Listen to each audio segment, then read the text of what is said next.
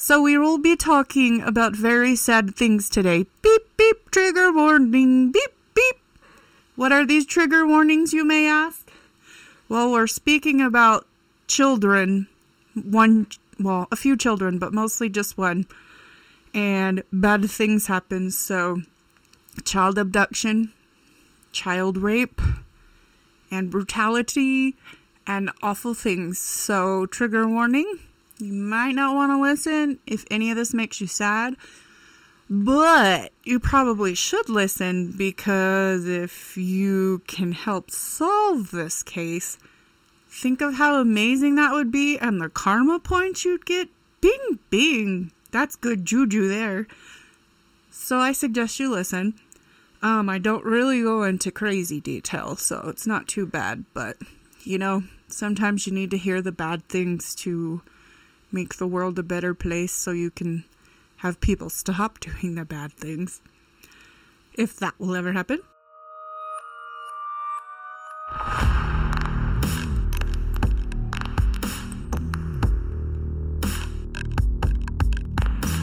Why, hello there, 801 Horror Cult fans. Back again for another solo awkward episode with me, Kira Antipants. And the recording mascot, the land shark, playing with our squeaky toy. I told you not to play with that. That's what I get for bringing squeaky toys into the office. Yep, I am here on a snowy, cold, wintry day, even though it's not really wintry except for right now. Yep, it's freezing, it's snowing, I'm wearing pants, that's how cold it is. I have two pairs of socks. I have 2 pairs of socks on, and I'm wearing pants and a sweatshirt because my hoodies are being washed. My life is falling apart. Just kidding. It's not that bad. I'm just cold. I'm going to take a really hot shower and eat some chicken enchilada soup I'm making later. That's right. Sometimes I cook things. All right. Fans of In My Plaid-Clad Kingdom. What are we talking about today? So last week, we went over the cold case file of Anthony Charles Adams. Crazy, huh? This still enrages my soul. Stupid people. And we still don't know. So let's get going, and web sleuths out there, let's find this shit and get it solved. I want to know who murdered Anthony Charles Adams. Who? But today we are going to go over another cold case. I decided to throw it out there and not tell you guys. Or pick the ones that I told you guys last week. I can't talk. Blah, blah, blah, blah, blah. All right. Back to busyness. What are we doing today, this very day? Although I don't know what day you'll be listening to this. But this day, this week, I will be discussing, dun dun dun, the tragic case of Rosie Tapia. Okay, so I'm going to set the mood, set the tone, and reel you back into a crazy era. So the era we will be going to will be the era that all of my friends and I were wearing terrible jelly shoes, and grunge music ruled the world, and it is when Disney princess movies reigned supreme, and I watched the Disney Channel all the time. My poor family. I mean, I'm not sorry. I love Disney. I will always love Disney. Those old school classics, man. I swear. They need to have me be a Disney princess. I will be the ninja princess. Technically Mulan's not a ninja. She's just a badass. And, that's based off of true things. No, I want it completely fictional. Just Kira the Ninja Princess series. It can be on the Disney Channel. That's fine. Or a terrible live action one that only plays on the Disney Channel. Like the Disney Channel movies that they have. I know you filmed them here. My dad was in them. So we know you do them here. Just do that. Hook me up, Disney Channel. Okay, so I set the mood. We're back in the 90s, back when I was a youngie, and some of you might have barely or not been born yet, or some of you might have been born for a very long time at that time. Whatever age you were, be it you existed or not, we are going to the mid-90s, August 12th, 1995 to be exact, at the Heartland apartment complex in Salt Lake City. I think that was kind of actually by the terrible parts of Salt Lake City that people always make fun of because there's so much crime. Yeah, even as a kid. Ooh. So that is where we are going in this adventure, okay? The Heartland Apartments. So there lived the Tapias in a ground level apartment. The household consisted of Roberto, the dad, Luine, the mumsy, Amelia, a bigger sister, and I should say a bigger half-sister, and Esmeralda, another bigger half-sister, and then Rosie, who is 6 years old, who's the unfortunate star of this episode, and 4-year-old twins Robert and Angelica. So, now we know who they are. That evening, Roberto and Luine decided to go dance their hearts out. So Amelia was an amazing daughter and took up her sibling duties and watched the three youngsters. So around 7 p.m. on a nice summer August evening, Amelia walked Rosie to the playground that they had in the apartment complex. She dropped her off and then walked back, which is slightly weird. Like, I know you're a teenager, but you're supposed to be watching the children, you know? I mean, was she like, did you trust her enough to just leave her? Or were you being a teenager and just getting rid of your siblings so you can go do teenager things? And see it going either way. I mean, not putting blame on anyone, but like, why? Why would you leave them? Leave her, I should say. But whatever. Maybe it was like, I don't necessarily know where the apartment was as opposed to the playground, so maybe it was close so she could keep an eye out on her, but still be in there and, you know, be a teenager. I don't know. Not that long after she dropped her off, a man carried Rosie back, and he claimed that a kid kicked her back as they were going down the slide, and so she's hurt, so he's bringing her back. Slightly suspicious, right? Because she had just gotten there not that long ago. So Amelia thanked him and took Rosie back from him, and as he did, he told Rosie goodnight, and he was addressing her by name. Amelia was slightly curious, so after she shut the door, she asked Rosie how he knew her name. Rosie did not know.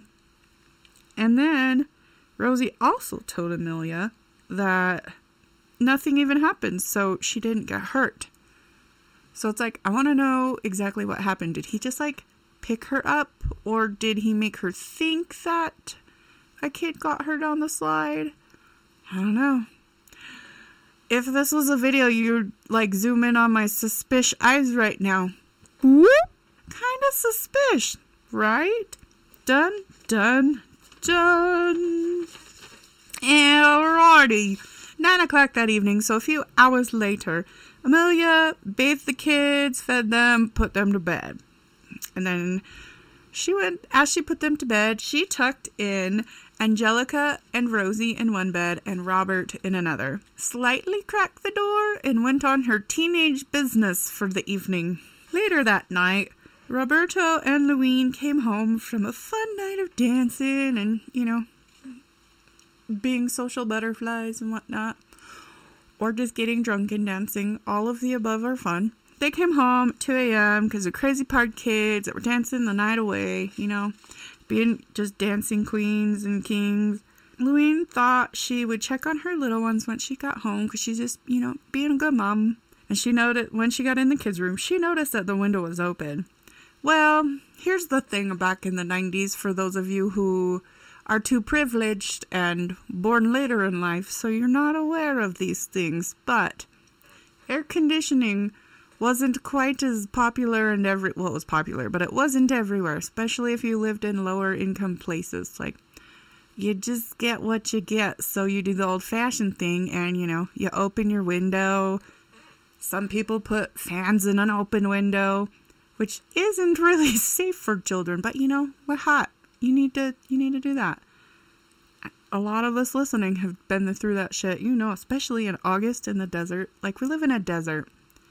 It's a desert. It's hot as hell in August. August is like, back then, it's different now with climate change, but back then, August was like the hottest month. And then slowly, September became the hottest month. Why? Why, Utah? Why? But anyway, so August used to be the hottest, so you're just dying of heat. I guess that's why so many kids went to the public pools and peed in them while they swam, which is really gross. Anyways, so yeah, smack dab in August in the Utah desert, hot as fuck. So that's why the window was open. No worries though, there was a screen over it, so they weren't just willy-nilly having the window open and it not being safe. So keep that in mind later, you crazy people. Alright, so she, being a great mom, not wanting to fully wake them up, tiptoed to the window and not the tulips and tried to close it the best she could. The window was kind of budging, so she didn't want to make too much noise and curse too much trying to close that window. So it was open just a smidge. So then she decided she was ready for bed. The kids were safe. The window was mostly shut, so she tiptoed out and kept the door kind of open, just like before, so those closet monsters can't get the children, and so that light would come in because they were scared of the dark, which most children are. So as the mom, Louine, was not falling asleep, but was sleeping, she kept having this really bad uneasy feeling, and after a bit, I'm sure she slept too, but depends on if she drank anything and how much. Those nights be crazy, man. Anything can happen. So after keep having these feelings, she got up and decided that she would make sure it's all good in the hood. So she went to check on the children and noticed that the door was closed. She knew that it was not closed when she went to bed, but not super worried, just kind of it was one of those moments. I have a lot of those, but usually those are more like weird paranormal humps. But either way, she had a moment. And that's weird. Knowing that, she decided to open it up. And the Venetian blinds were on the floor, which was very weird. So just okay. And then she noticed that the window that she had closed as much as possible was wide open. Wide open spaces? Yep, that was her window. So that was more than a moment. That was a fuck moment. So, panicky scan the room, make sure everyone's there and maybe just the wind or something, even though it wasn't windy that night. 2 of the 3 children were accounted for. The 2 4-year-old twins, Robert and Angelica, were there. But poor little Rosie, nowhere.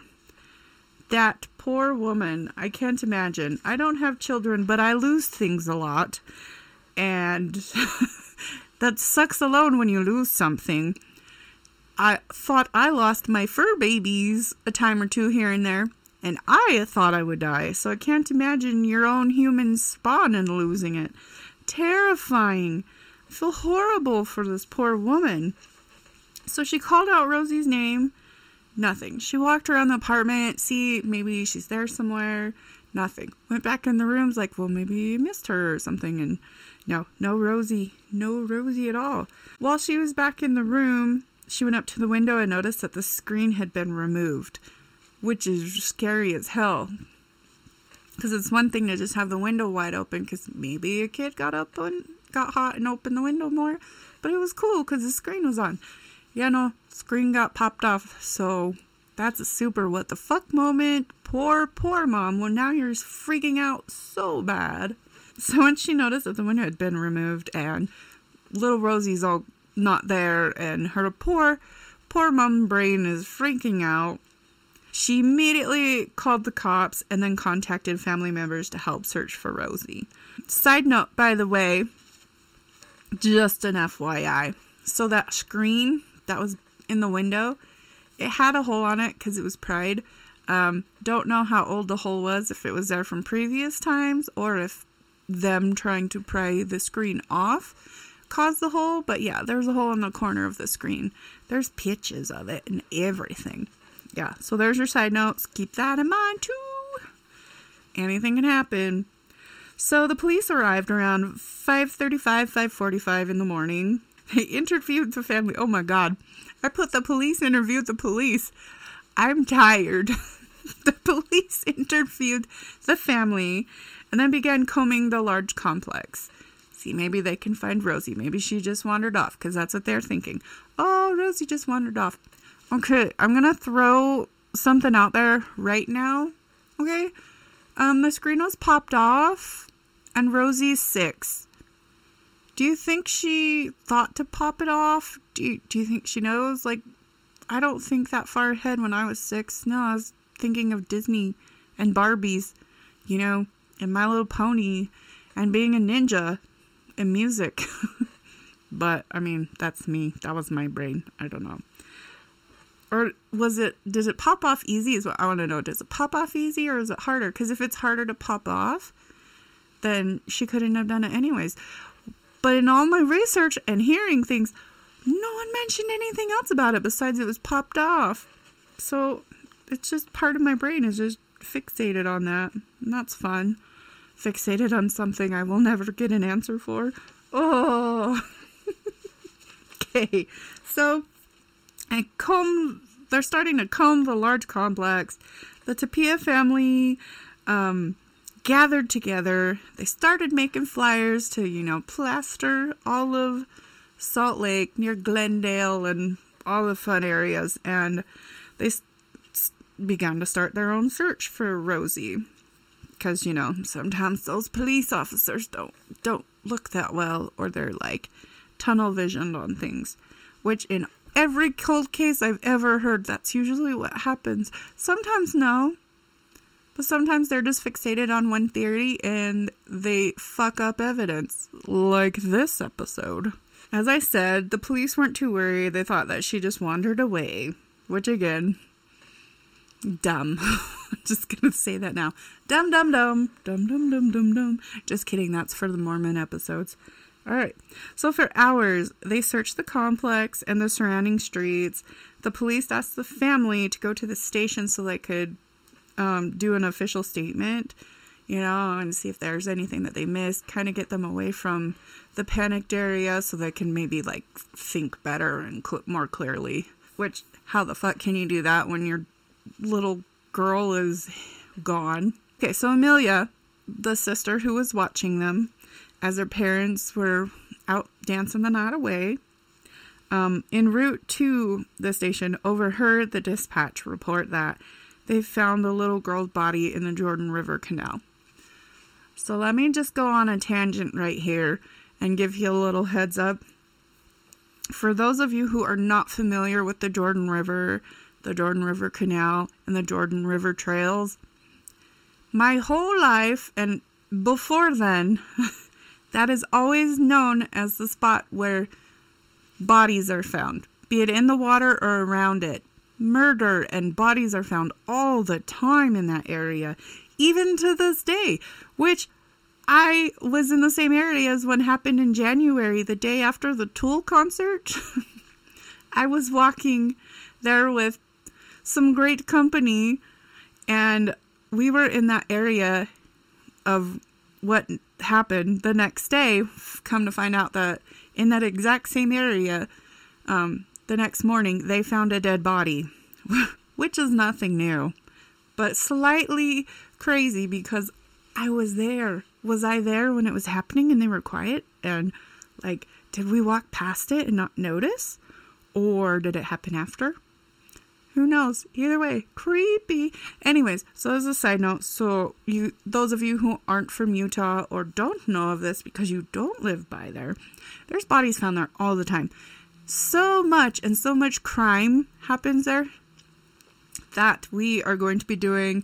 It's probably going to be a 2 or 3 episode of the Jordan River Trails. Yes.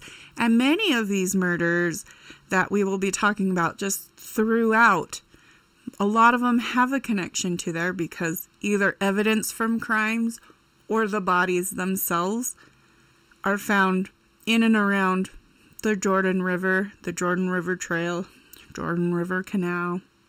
Yeah. And the Jordan River Canal spans quite far, so like it hits a lot of areas, so that gives ample opportunity to throw a body there, like all over. And it's pretty woodsy. It's really pretty and very like woodslandy, and yep, that's a word now, woodslandy.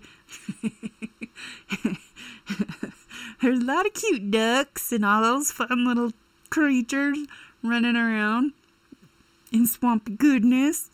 But yeah, so there you guys go for those who aren't familiar. So that's it, and you're going to be hearing it a lot. We kind of discussed things being found there already in previous episodes, but so there's a heads up. So she heard that, and that's sad. That's something. I'm sure once she heard it, if she knew, she's like, that's her. Or if she was hoping it was another little girl. It's tough. Either way, it's tough. On August 13th, a little bit later that day, around 10:30, that's when a local fella doing his daily routine of walking his dog in the morning, this cute little doggy, just walks by on the trail of the Jordan River Canal and saw what looked like a doll floating in the river. Got a little closer and realized, yeah, that's not a doll. Nope, that's a body. So he immediately called the police. John, I forgot his last name. You go, John. You're a good fella finding that. And I really want to know if your dog's still alive so I can pet your dog. Oh, also, the part where he found the body, that the Jordan River Canal, that part was only like a block away from her apartment, so it was not far at all. So it was super easy to grab her from her apartment. The police decided to comb around and in the Jordan River Canal in that area to see if they could find where she entered, and if they could find any other evidence. Maybe they even got, some cute bloodhounds in there trying to sniff it out. They walked them along there, tried to see if they could find stuff and whatnot. Meanwhile, the other police were still at the apartment complex, trying to now find witnesses after a long debate on if she ran away or homicide. But now that they found her body, homicide. But I'm going to throw a tidbit in there because they thought she was running away, Did they miss some critical evidence? So yeah, they're looking for witnesses now. See if they can get any leads or tips, anything to help hurry and find Rosie's killer now, and not just her body, since they found that. So the autopsy found that she was brutally sexually assaulted. The sentence doesn't sound right, but I'm going with it anyways. There you go, world. So keep in mind that later on, you'll find out some more things from that autopsy that maybe the police didn't tell. I know you got to keep some things close, so when you interview the, murder suspects, the true murderer might say something that only you guys and the murderer would know. After being an evil diddler, the murderer just threw the body in the river. how disrespectful is that? Like, I mean, there are some murderers that after you murder, like, children or someone you love or whatever, some of them will actually, you know, kind of like take care of it and like clean it up and kind of like leave them there in a nice way. I mean, even though you horribly murdered someone. But no, this dickhead just threw her in the river. Sad. No one deserves to be thrown in the river except for diddlers. You know, legally throw them in the river. Don't do anything illegal, okay? I don't condone that. Also, you know, with these great police investigation skills they got going on, they're also really good about communicating with the family. Like, you know, keeping them up and stuff. Terrible. Like, poor mom had to fight for everything. She even asked, like, is there any DNA that could be tested? And they're like, nah. Did they check everywhere? Did they? Or did they just, like, say they did, but they didn't? You know, like, oh, yeah, I'll get to that later. Wink, wink. Side tangent. As I was deep diving into my research for this case, I came across an interview. I think it was the day or the day after that it happened. I can't remember when. But they interviewed one of the neighbors. And we all know how good interviewing neighbors and witnesses are for news programs, especially in the 90s and early 2000s. You know, hilarious. Well, this one was a lady that, oh man, this lady was hysterical. It wasn't even her child, and she was just like crying and freaking out. And I shouldn't. It makes me giggle, but it shouldn't. Because I'm a terrible person. But also common sense here. Makes sense when I tell you. So, crying, freaking out, like, you know, how could this horrible person do this? He's so evil. Totally agree with that part. And like, what now? Now do we have to keep our kids locked up? Now do we have to start locking our windows? Now do we have to start locking our doors? Now do we have to start putting bars on our doors and keeping our children indoors so no one can take them? Okay. I just want to stop that lady for a minute and be like, come here. First of all, you should be locking your windows and doors anyways. Now, only if you're in a high crime area, you could go with bars, or if that makes you feel better. But you should be locking your windows and doors anyways. Doesn't matter where you live. And at that point in the 90s, we lived through the golden age of serial killers, you know, so that taught everyone there alone to start locking doors and windows. This was 95. You should have already been locking that. Even if you didn't know anything about crime and you had children and you always want to protect them and shit, wouldn't you just lock everything anyways? I don't know. I only have fur babies. But call me crazy. I thought it was kind of funny when she was just so appalled by the thought that you had to start locking doors. I mean, I understand why. Because, you know, the world's not as safe as she thought it was, but it never really has been. It's just the horrible things were brought to her attention and it made her uncomfortable, so she freaked out. Which is understandable. But, you know, so if you guys don't know, lock your doors and lock your windows. Okay? Don't be dumb. Don't be this lady. Okay. Back to business. As police continued investigating, Amelia was being interviewed. They found the first person of interest. Who was that, you may ask? The creepy Good Samaritan guy that brought Rosie back from the playground. Now, meanwhile, at the complex, and not the concert place now that's called the complex, at that apartment complex, they were interviewing people. One neighbor claimed to hear a scream that morning. Another one told police about what had happened a few weeks ago or a few months ago, that their little girl was abducted and raped as well. So here's the fucked up part. They told the property manager about what happened. And do you know what the property manager did? Told them to keep quiet. Yeah, your poor little girl was abducted and raped. And they're like, shh, don't tell anyone. Like, dude, if you're telling someone that, you better be bribing them like, yo, you can have like a month, not a month free rent. You should give them a whole year's free of rent if you want them to be hush.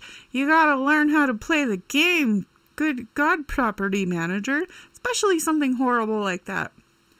Like, if this like, if the Tapias went to you and was like, this isn't safe.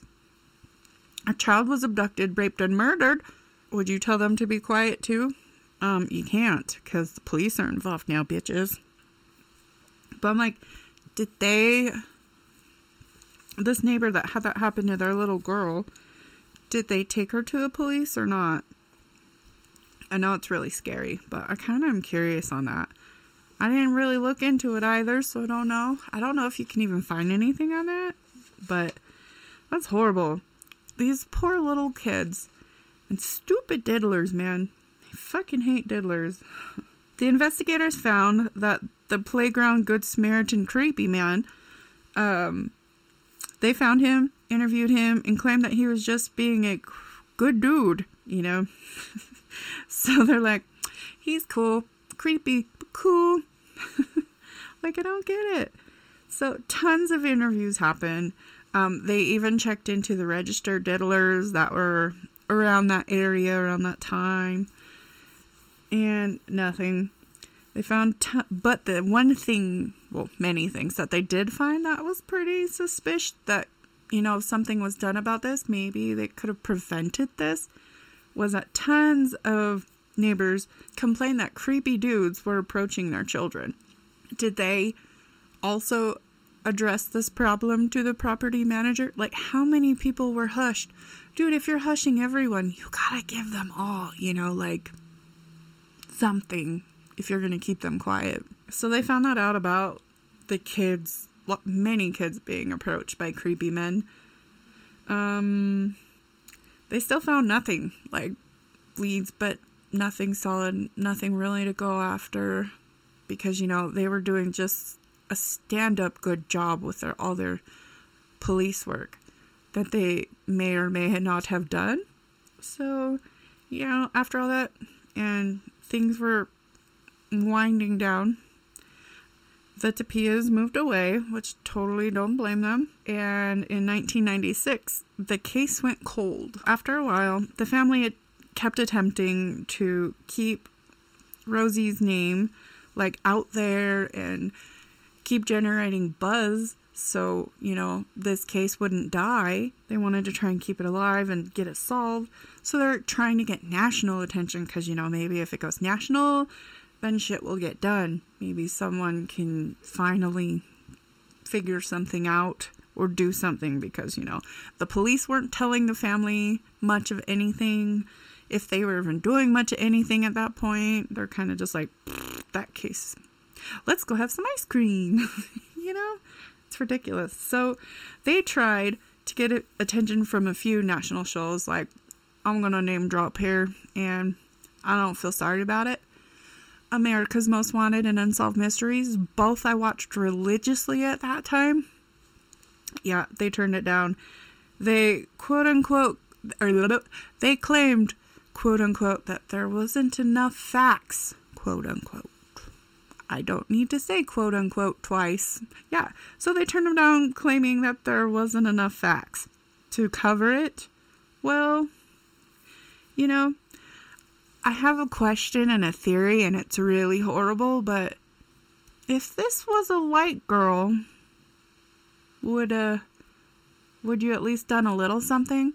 Because I know there's a little shout outs that they always would do of like, hey, they put a picture up and they'd be like, this girl is, they had enough.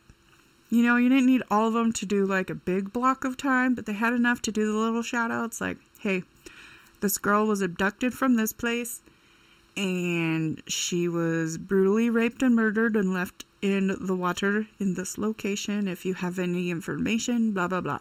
They do that all the time. Why did they not do that? In all these kind of programs, why did they not do that? You can't tell me you don't do those because I watched those all the time as a child. I was into true crime since I came out of my mama. So that's just a theory I have. And it's a horrible one. But I would like to know really why. Because I know you had enough to slightly say something to arouse some kind of buzz. So as we know, the police still stuck to telling the family anything. And eventually they buried her in the Salt Lake Cemetery. To kind of get some kind of piece out of this. Even though they don't know who did it. Why. Any of those reasons that any family would want to know. And cool fun fact there. I've mentioned this before. But that is the same cemetery that the Mark of the Beast tombstone is. I can't remember her name. But yeah, the 666 Beast tombstone is there. So yeah, check that out. I can't remember what episode we talked about it, but yeah, we talked about it. Moving on. In 2010, family still heard nothing but kept hearing about other child abduction cases and how they were getting all publicized and out there, and because of that those cases were getting solved. Talk about salt in the wound, man. All they want is a little bit of help and they are just getting jack shit, and that pisses me off. As we know, I get angered real easily about this. You fight for that underdog, and they are my underdog. I will fight for you. Seriously, though, how fucking dumb is that? I can't even imagine, I'm gonna name drop again. Sorry, not sorry. Elizabeth Smart. Yeah, it was a little bit later, but really? Elizabeth Smart? Guess what? Privileged white girl. Guess what? She was exposed and she's plastered everywhere. I remember getting so annoyed. It's a horrible thing that happened. I'm not saying that it's not. And I'm not saying, it's not tragic and everything. No, it's horrible. I feel bad that she did that. But there are so many other cases that are far worse. She was lucky she was alive. How about they take some of that and put it into other cold cases? I'm just going to throw this out here yet again. She was a privileged white girl. And so, cute as button, horrible thing happened to her. But that's the kind of news that people will flock to. Because racism. Again. I don't know how many times I gotta say this. You guys are gonna get sick of it. As sick of it as I got sick of watching, Elizabeth Smart. But I'm just saying, bringing the attention out. We need to speak about things to get things to change. That being said, that's salt in the wound. The poor family, all these things are happening, and still I can't even hear back from the police officers for our daughter's case. It grinds my gears. Okay. So, this is the year that it's the 15th anniversary of the tragic events that happened to poor Rosie. And nothing. I can't even imagine. I say that so many times, but it's true. I can't. But there was a light at the end of the tunnel. They were contacted about getting taking another look at the case. So, that was cool, Maybe with all the other child abductions, it kind of sparked a flame to, check out some cold case. So, once reviewing the files, they realized a shit ton of evidence was overlooked. Duh! Again, cold case. All the things are overlooked in every cold case ever. I can't say that enough. So, for example, some of this evidence that was overlooked. The little brother, the other twin, Robert, said that he woke up and saw a man with a beard that came into the room, and the man told him to go back to sleep. How creepy is that? Sure, it could be, kid dream thing, but what if it wasn't? That's a lead. There's a lead there. Maybe, or you could look into, maybe. We're going to go back to this quote unquote Good Samaritan creepy man fella. So the dude that they interviewed and cleared, it wasn't the same dude that Amelia had seen and talked to when he brought Rosie back. Yep. Nope. Oh, they were so good at their job that they interviewed the wrong fella. So, that being said, they asked Amelia to come up with a composite sketch of the man that brought Rosie back, so then they can start looking. Because, the policemen weren't doing their jobs like they should have. And so they got it done. And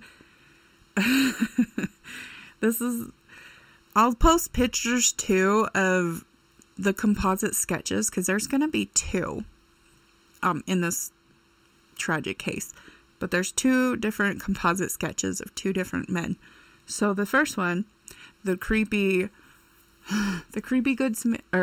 Good Samaritan creepy man fella, he was described as a white with a dark complexion fella, approximately 30 years old, which I'm terrible at guessing ages, so how do you know for sure?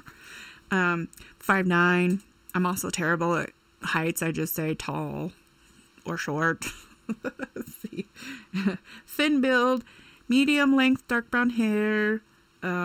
He wore a white shirt, red rim bald cap, red rum, and blue glasses.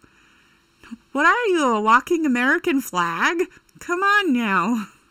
That's just screaming, look at me. Like, you are not being suspicious at all. So now that they have that done, and a whole other description that is not the guy that they interviewed originally, they are now thinking that maybe this fella brought her home to kind of like see where she lived and maybe case the joint for events that happen later on. Like, which is kind of what I thought before I read that that's what they thought. I was like, dude, maybe he brought her home to like case the joint and, see where she lived so he can do terrible things to her later. In 2017, there's a newly formed Utah Cold Case Coalition. It's a tongue twister, man.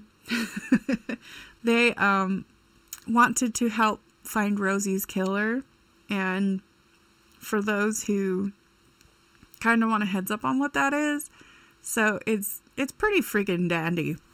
So you have a bunch of these like people that are super legit in their careers of helping things like this, like attorneys, private investigators, and other things, that would help. They kind of help advise and work on these cold cases for free nonetheless, so they can maybe get leads or find DNA, something to close these cold cases and get these dickhead murderers off the streets. Or if the murderers are dead, at least find out who it is, give that to the poor families. So yeah, that's amazing. It's amazing. So once they took on the case, they are now looking for 2 men and 2 women. One of the men is a person of interest, and the others might be valuable witnesses. So they wanted to, talk to him and see. I keep giggling. I'm giggling because this is awkward and uncomfortable and sad and makes me angry. All the things. So they also asked for the residents around that time frame that if they could come forward with anything at all that might help, like little things that you don't even realize. Maybe that's the one tip that will bring the case and forward and whatnot. So one of the dudes in this, I forgot his first name, but we'll call him Mr. Jensen. Yep, he's Mr. Jensen. His investigation ended up showing just how much evidence was overlooked. Big shocker yet again, right? But like crazy. Like how many times does this case have to be looked at? Like, get fresh pairs of eyes. Sometimes people bring the FBI in like real soon to get their expertise and fresh eyes. Don't wait millennia to get another person to look at the case. Like, do what some people do and, bring the FBI in early. Just saying. Call me crazy. This was a what the fuck moment that I was like, what? So I saw it in one of the Justice Files interviews, which we'll go over what a Justice File is later. But yeah, and then just like reading it and hearing it and seeing it was like, wow, bananas. So after Rosie's funeral, the Tapia family found a Barbie doll at Rosie's grave. Crazy, right? Why was it there? So Louine kept the Barbie and put it in a glass memorial. And she had that for 23 years. Crazy. The coalition was hoping to get DNA or something to figure out, is this going to help our case? Because was the Barbie left there from just, someone showing support and feeling sorry for Rosie, so they gave her a little doll, or was it from the killer? So was there DNA evidence on that? And if there is, would it still be on there? So it's kind of a good thing that she did put it in that glass. But yeah, crazy. So this Barbie that they found there was the Sweetheart Barbie, manufactured in 1994. So I was a super, super big Barbie freak as a kid. I didn't have that one though. No. Do remember, I don't remember if I've said this on a episode before, but getting on my top bunk and playing Queen of... I did say it. It was in the episode with the amazing author T.J. Tranchel about how I got on the top bunk and I was playing the Queen of England and I beheaded all of my Barbies because of treason. I so got grounded. It was a good time. I had fun. Even though after that I had to put all the heads back on the Barbies and some of them never fit right. So then they were just no neck Barbies. They were head and shoulders. They were literally head, shoulders, knees and toes and torsos. So yeah. So that Barbie was manufactured a year before the murder. So what does this Barbie have to do with it? Inquiring minds need to know. So it brought two people under the police's radar. And one of them was obsessed with Barbies, and it wasn't me, I promise. I was very young then. I could not have murdered, nor would I, because that's bad. The coalition took the Barbie to the police in hopes that they can, get anything off of it that would help. And the Jensen fella is not sure. I'm not sure if it's Jensen, but one of the PI fellas is not sure if it even happened. Like, they're like, okay, but did they test it? We don't know. So that they say that the perps, this isn't the perps' first time doing this, from their profiling assessment thing from the evidence that they did get. So they looked into abductions and murders that happened before and after Rosie's murders, just to kind of see if any of them connections would happen. And ding, ding, ding, we have a winner. One case stood out. It was like freaking identical to Rosie's. It happened later, but almost exact. Like, just wait. And it was only 15 minutes away from where Rosie lived at that time. This murder was the murder of Sierra Newbold. Like, I hadn't heard of this, and it's sad. So, she was 6 years old as well as Rosie. So Sierra Newbold was a 6-year-old. kidnapped from her West Jordan home in the middle of the night on June 16th in 2012. Do any of you remember hearing about this or know anything about this? I might, if there's enough to do anything with it, I might do an episode on her. But I want to know, do any of you remember this case? Never heard it. It's really sad though. So the family's security camera caught someone carrying something from their home around 3:13 in the morning. Crazy. So they probably caught the dude taking the little girl. Why is it always in the 3 o'clock hour?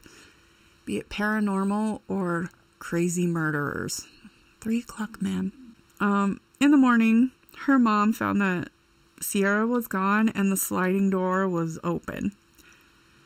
Which, oh man, I can't imagine. That'd be horrifying.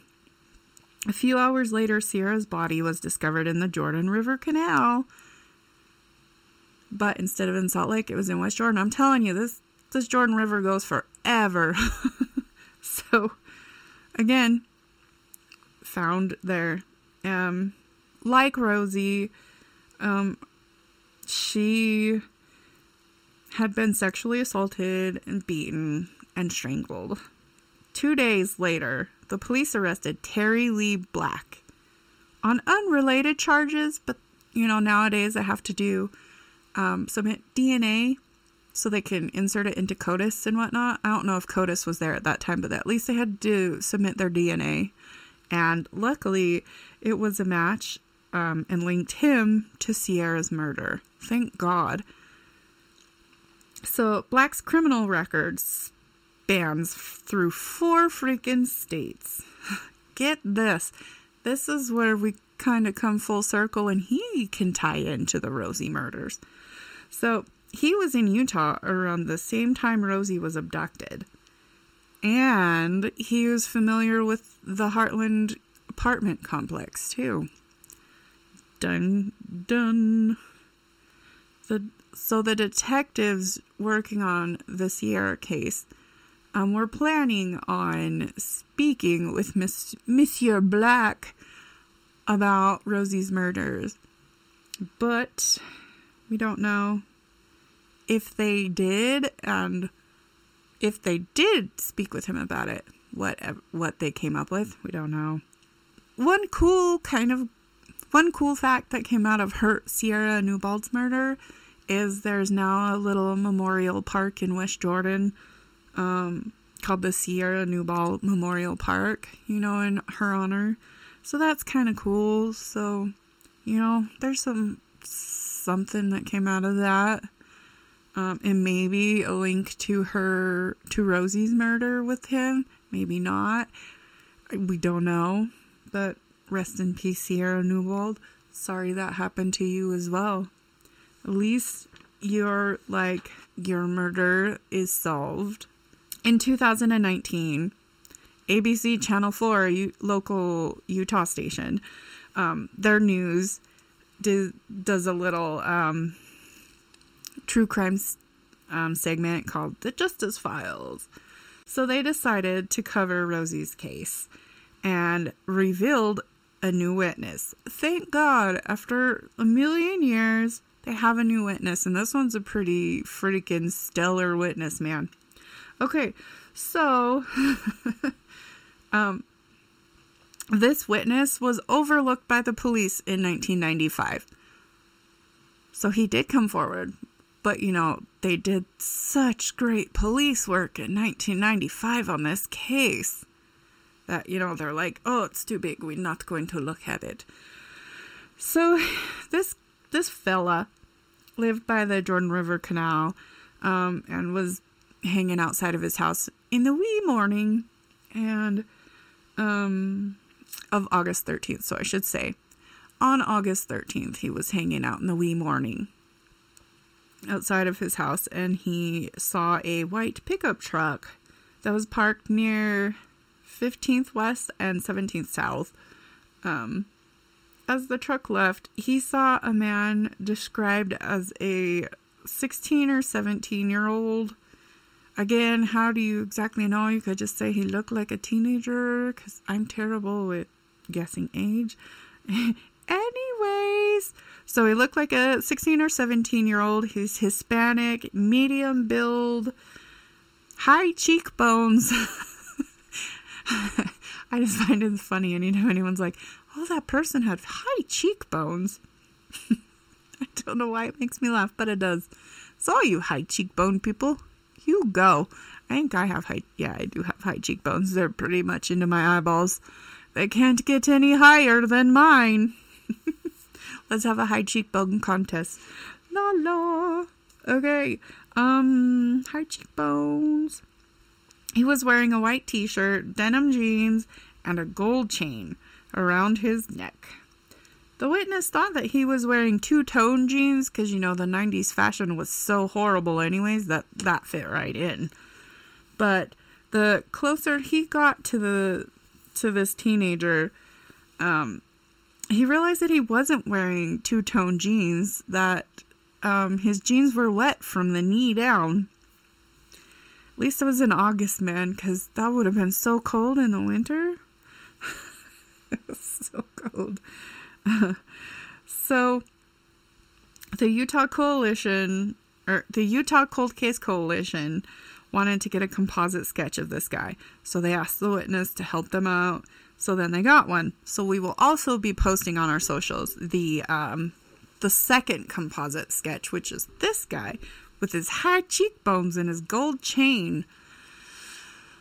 Bro, you fooling no one with your gold chain there, you stupid teenager.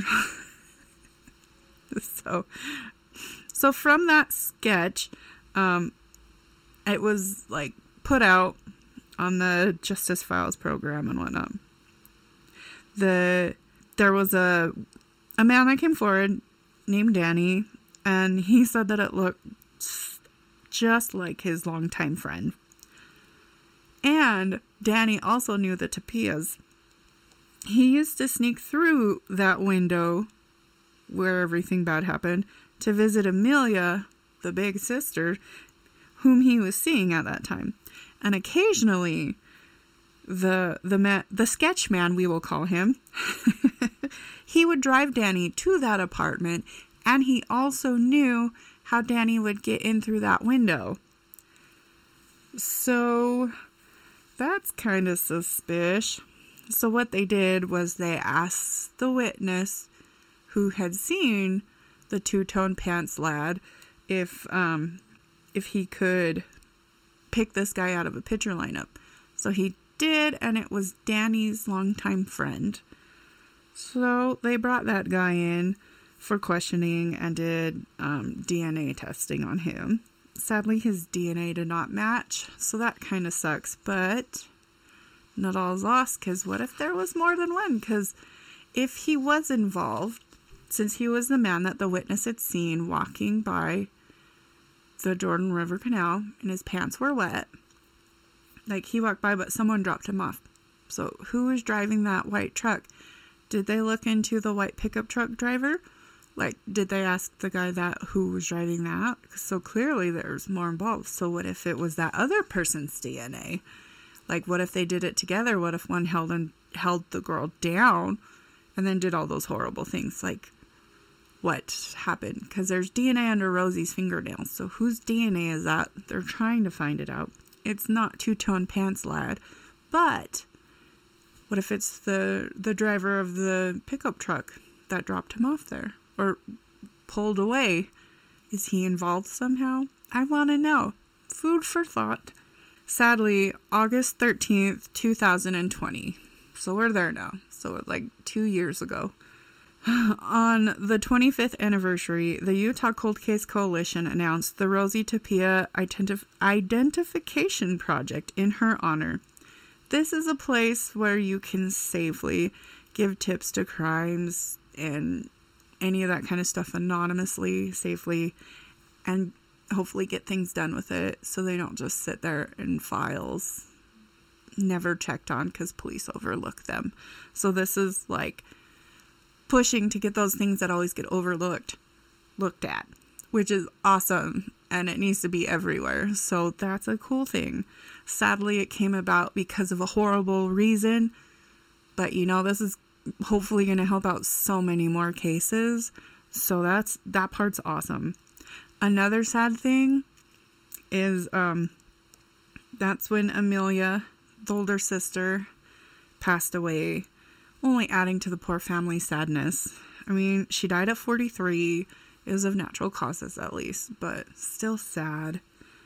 So finally, Rosie's case got some national attention. Finally. So, good thing I don't have this station, because I don't really watch TV. I stream things, but I don't have a way to stream these unless they put them on one of my streaming things. Is the Investigation Discovery channel took on her case.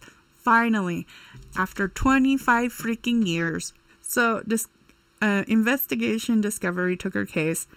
To be precise, is on the case with Paula Zane. Is the one that decided that show. I've never seen it, but they did an episode on the Rosie Tapia cold case, which is awesome. But sadly, here is the fucked up thing, and it just breaks my heart for the poor mom. So when the mom was watching, she was horrified to find out that police withheld evidence information from her, which is fucked up. So she knew that Rosie was beaten and raped, but then come to find out that Rosie was held under the water till she drowned. Yeah. So come on now. There's a guy with his pants wet from the same area where Rosie's body was. Really? Ding, ding. Like, he's somehow involved. Come on now. He's got to be. Or that's some crazy ass coincidence. Just saying, like, that would be so crazy. So she found out that her daughter had been held underwater until she drowned. And then, here's the super kicker. She also then found out that there was DNA under Rosie's nails. When Louine asked the police if they had found any DNA, and they told her no. So that would have pissed me off if I was her too. I'd be like, fuck you, you had DNA this whole time and you told me no. She could have pushed harder for that. She could have, like, told others that were trying to help, like, there's DNA and whatnot. That's just like, man, that poor mom. Just that family's gone through so much. But yeah, so now that DNA under Rosie's nails has been submitted into the same laboratory that actually helped link DNA evidence to find who the Golden State Killer was. So that's the case of Rosie Tapia, and a side case of Sierra Newbold, and the poor neighbor girl that also got abducted and raped that lived in the same apartment complex as Rosie. Tragic. And I don't know if the girl in the same complex, if they caught the guy again, if they even went forward, because the manager told them not to say anything. So hopefully at some point you find justice for your little girl. And for Sierra Newbold, you got justice and you got it right away. And that's amazing. I'm so sorry that happened to you. And that should never have happened. But I'm glad things worked out for you all after the fact of shit happening. Mostly, guys, we need to solve this case. This case can be super solvable. I know a shit ton of you that are listening are in that age range, grew up around that area. You might know something. Go forward. I will link things so you can, like, put a tip up if you know anything or knew anything or have a family member that knew anything or was around there at that time or heard anything. Because now, since it's so old, people can start talking, because people do that. The older a case gets and they think that it's like, oh, I can get away with shit now, people are going to brag or say something or come forward because it's been so long. Do that. Just like in the previous case with Anthony Charles Adams. I mean, that was way long ago, so a lot of us weren't alive then. So that one might be a little bit harder. Plus, I was like shrouded in crazy shit. But we can solve things, like, and it doesn't matter how small. Maybe that tiny, tiny tip is going to be just the tip. But maybe that's going to be what solves the case. So it doesn't matter how small. But yeah, if you know anything about Rosie Tapia or her family or anything of that night of between August 12th and August 13th of 1995 in that area in the Heartland apartment complex, say something. We will find you a resource to say something, but say something. Don't enable this behavior. Don't let this dickhead or dickheads get away with it. Like, no. You know, the more research I do on these cold cases, I get so pissed off. And I feel it in my bones. I want to help solve things. So maybe that's why my path has led me here, to do crazy podcasts. But yeah, we need to solve this.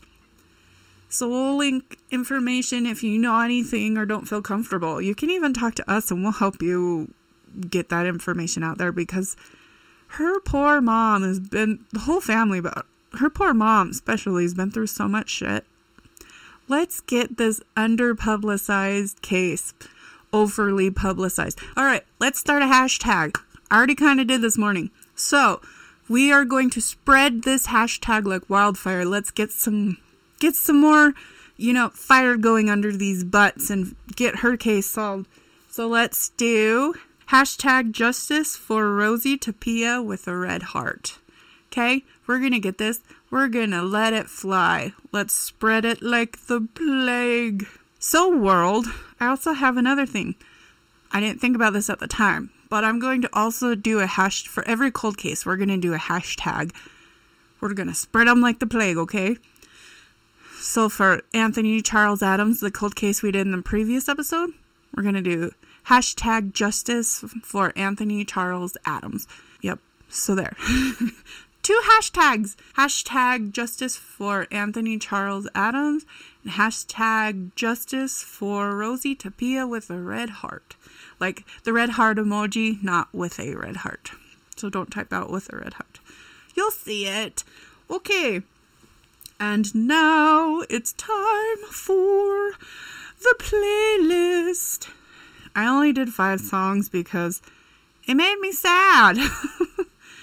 It made me sad, and I don't want to, linger in sadness when the world needs more positivity. So my first song is Abducted by Colts. Oh, deep, bro. Deep. Second one, I Found by Amber Run. Also, whoa.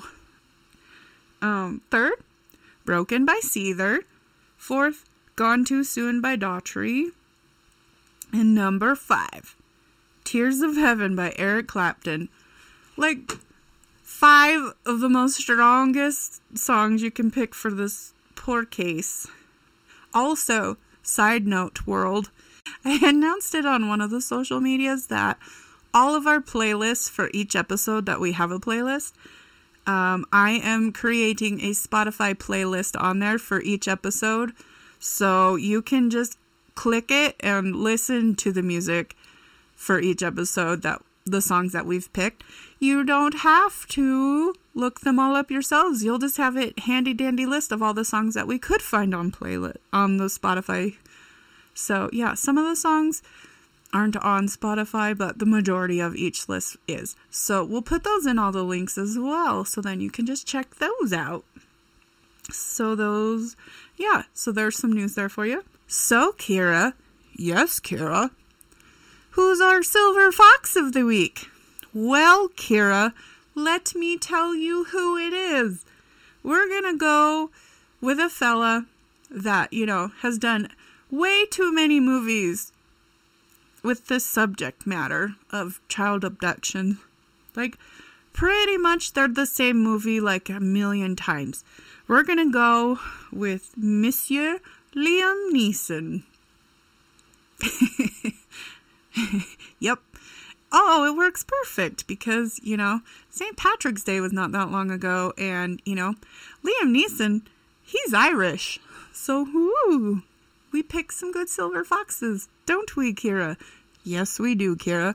Apparently, I'm just, in touch with my Gemini side when I do this by myself. Okay, so Liam Neeson was born as William John Neeson. So where did Liam come from? I don't know. But yeah. So he was born in June, so he's a fellow Gemini. Ooh, let's do a Gemini movie, Mr. Liam Neeson. It'd be pretty cool. I don't know what we're going to do in it. I mean, we could probably do another Taken movie. Taken, part whatever number we are on now, like 1 million. And you lost your daughter yet again, and I lost my true crime-loving cat, Neo. And they were taken together, and we need to go find them in a very badassery way. So we'll kick a lot of ass, take a lot of names. You'll find your daughter, I'll find my kitty cat. I think it will be a great movie, and the box office will blow up, and we'll make the most movie ever. We'll make the most money ever for a movie. So, Mr. Liam Neeson, fellow Gemini, super ass kicker, one who always loses and finds his daughter.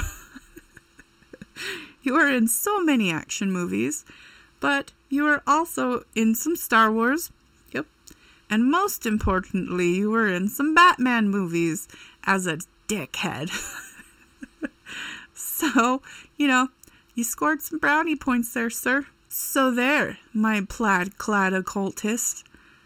That, my friend, is our silver fox of the week. So, Liam Neeson, we love you and your hot Irish self.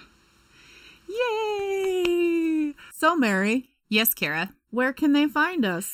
Our listeners can find us at 801 Horror 0 CCULT on Twitter, Instagram, or Facebook. And if they are so bold as to email us, they may do so at 801 horrorcultvix@gmail.com. So make sure you follow us, make sure you interact with us, and make sure you keep listening to us. And spread us like the plague. Like the COVID. So, world, my plaid-clad occultist, we have come to an end. This was the episode that is really sad. So let's get some justice for Rosie Tapia and her family. Yeah, there you go.